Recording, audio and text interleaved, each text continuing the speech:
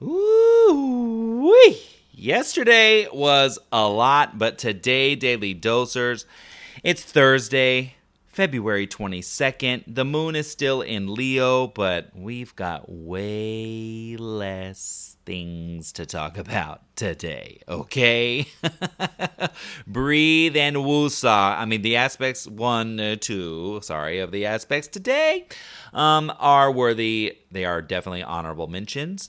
And they could definitely create a flavor for the day, but not nearly as potent as yesterday's aspects were, okay? So the moon in Leo, we're still looking at that fun, party, adventure, joy, and optimism. We're looking for that sense of new.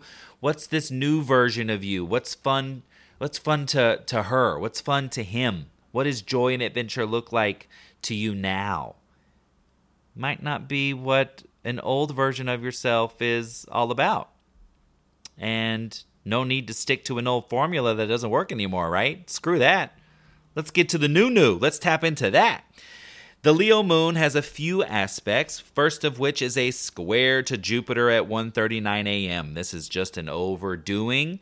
This is a need to, if you're an insomniac or you're somebody who works till late at night, put it down. Put it down, put it down, put it down, okay? You got to find the balance. You got to be flexible with your friggin' self.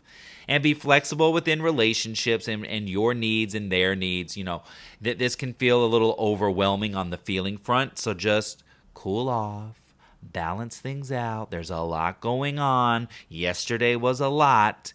Now give yourself and give other folks some room to breathe. There's a healing opportunity at 3:17 p.m. today with that Leo moon.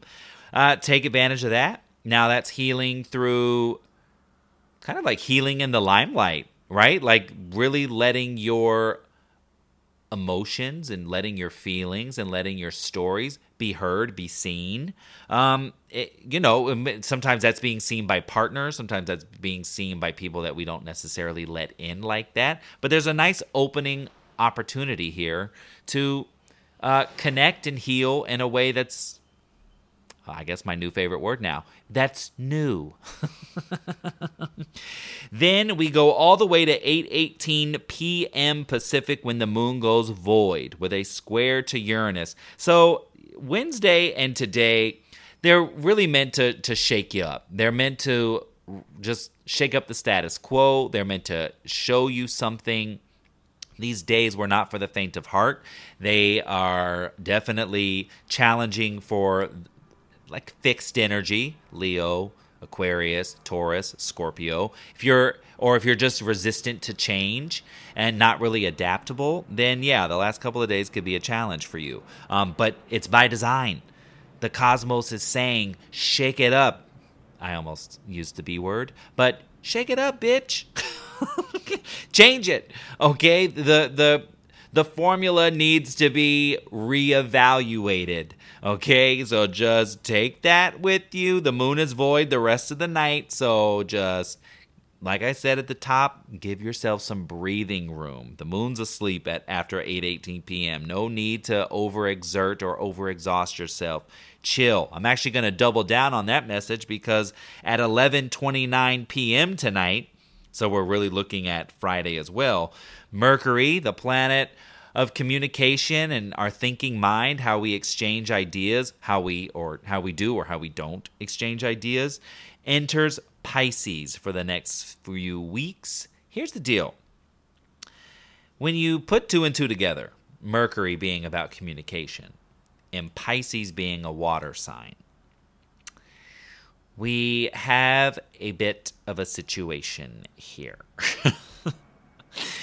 Mercury does not like being in water because what happens? We experience a whole lot of feels and we don't necessarily know how to communicate them. We feel a lot, but we're not necessarily good at communicating what our experience is. So when Mercury enters Pisces, you're going to find more clarity and stillness. Pisces is one of our spiritual signs. In my zodiac candle collection, the Pisces manifestation is I'm lighting this to manifest some effing spiritual guidance. And that's what Pisces is good for. You're going to want and need spiritual guidance while Mercury is here. Now he's joining the sun, right? So we're just doubling down on the need for spiritual connection and guidance and support and synchronicities, angel numbers, animals you don't normally see. That's going to be normalized while Mercury's in Pisces. But in your day-to-day experience, it can be hard to understand where your feelings are coming from. With that, to get the clarity, prioritize rest and relaxation, prioritize time, intentional time, in stillness, because it's in those moments that we can get messages from our higher selves. If you're a spiritual junkie like me, that's when you get hits from your spirit guides, your ancestors, your animal guides. They can all get to you in stillness, and when you invite them. Mercury in Pisces is an invitation to invite them.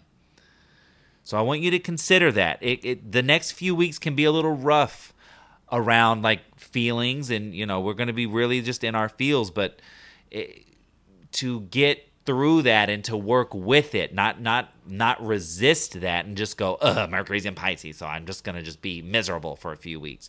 Instead of approaching it like that, instead say, how can I create consistent ritual around spiritual connection and a daily spiritual practice? It is going to help you so much.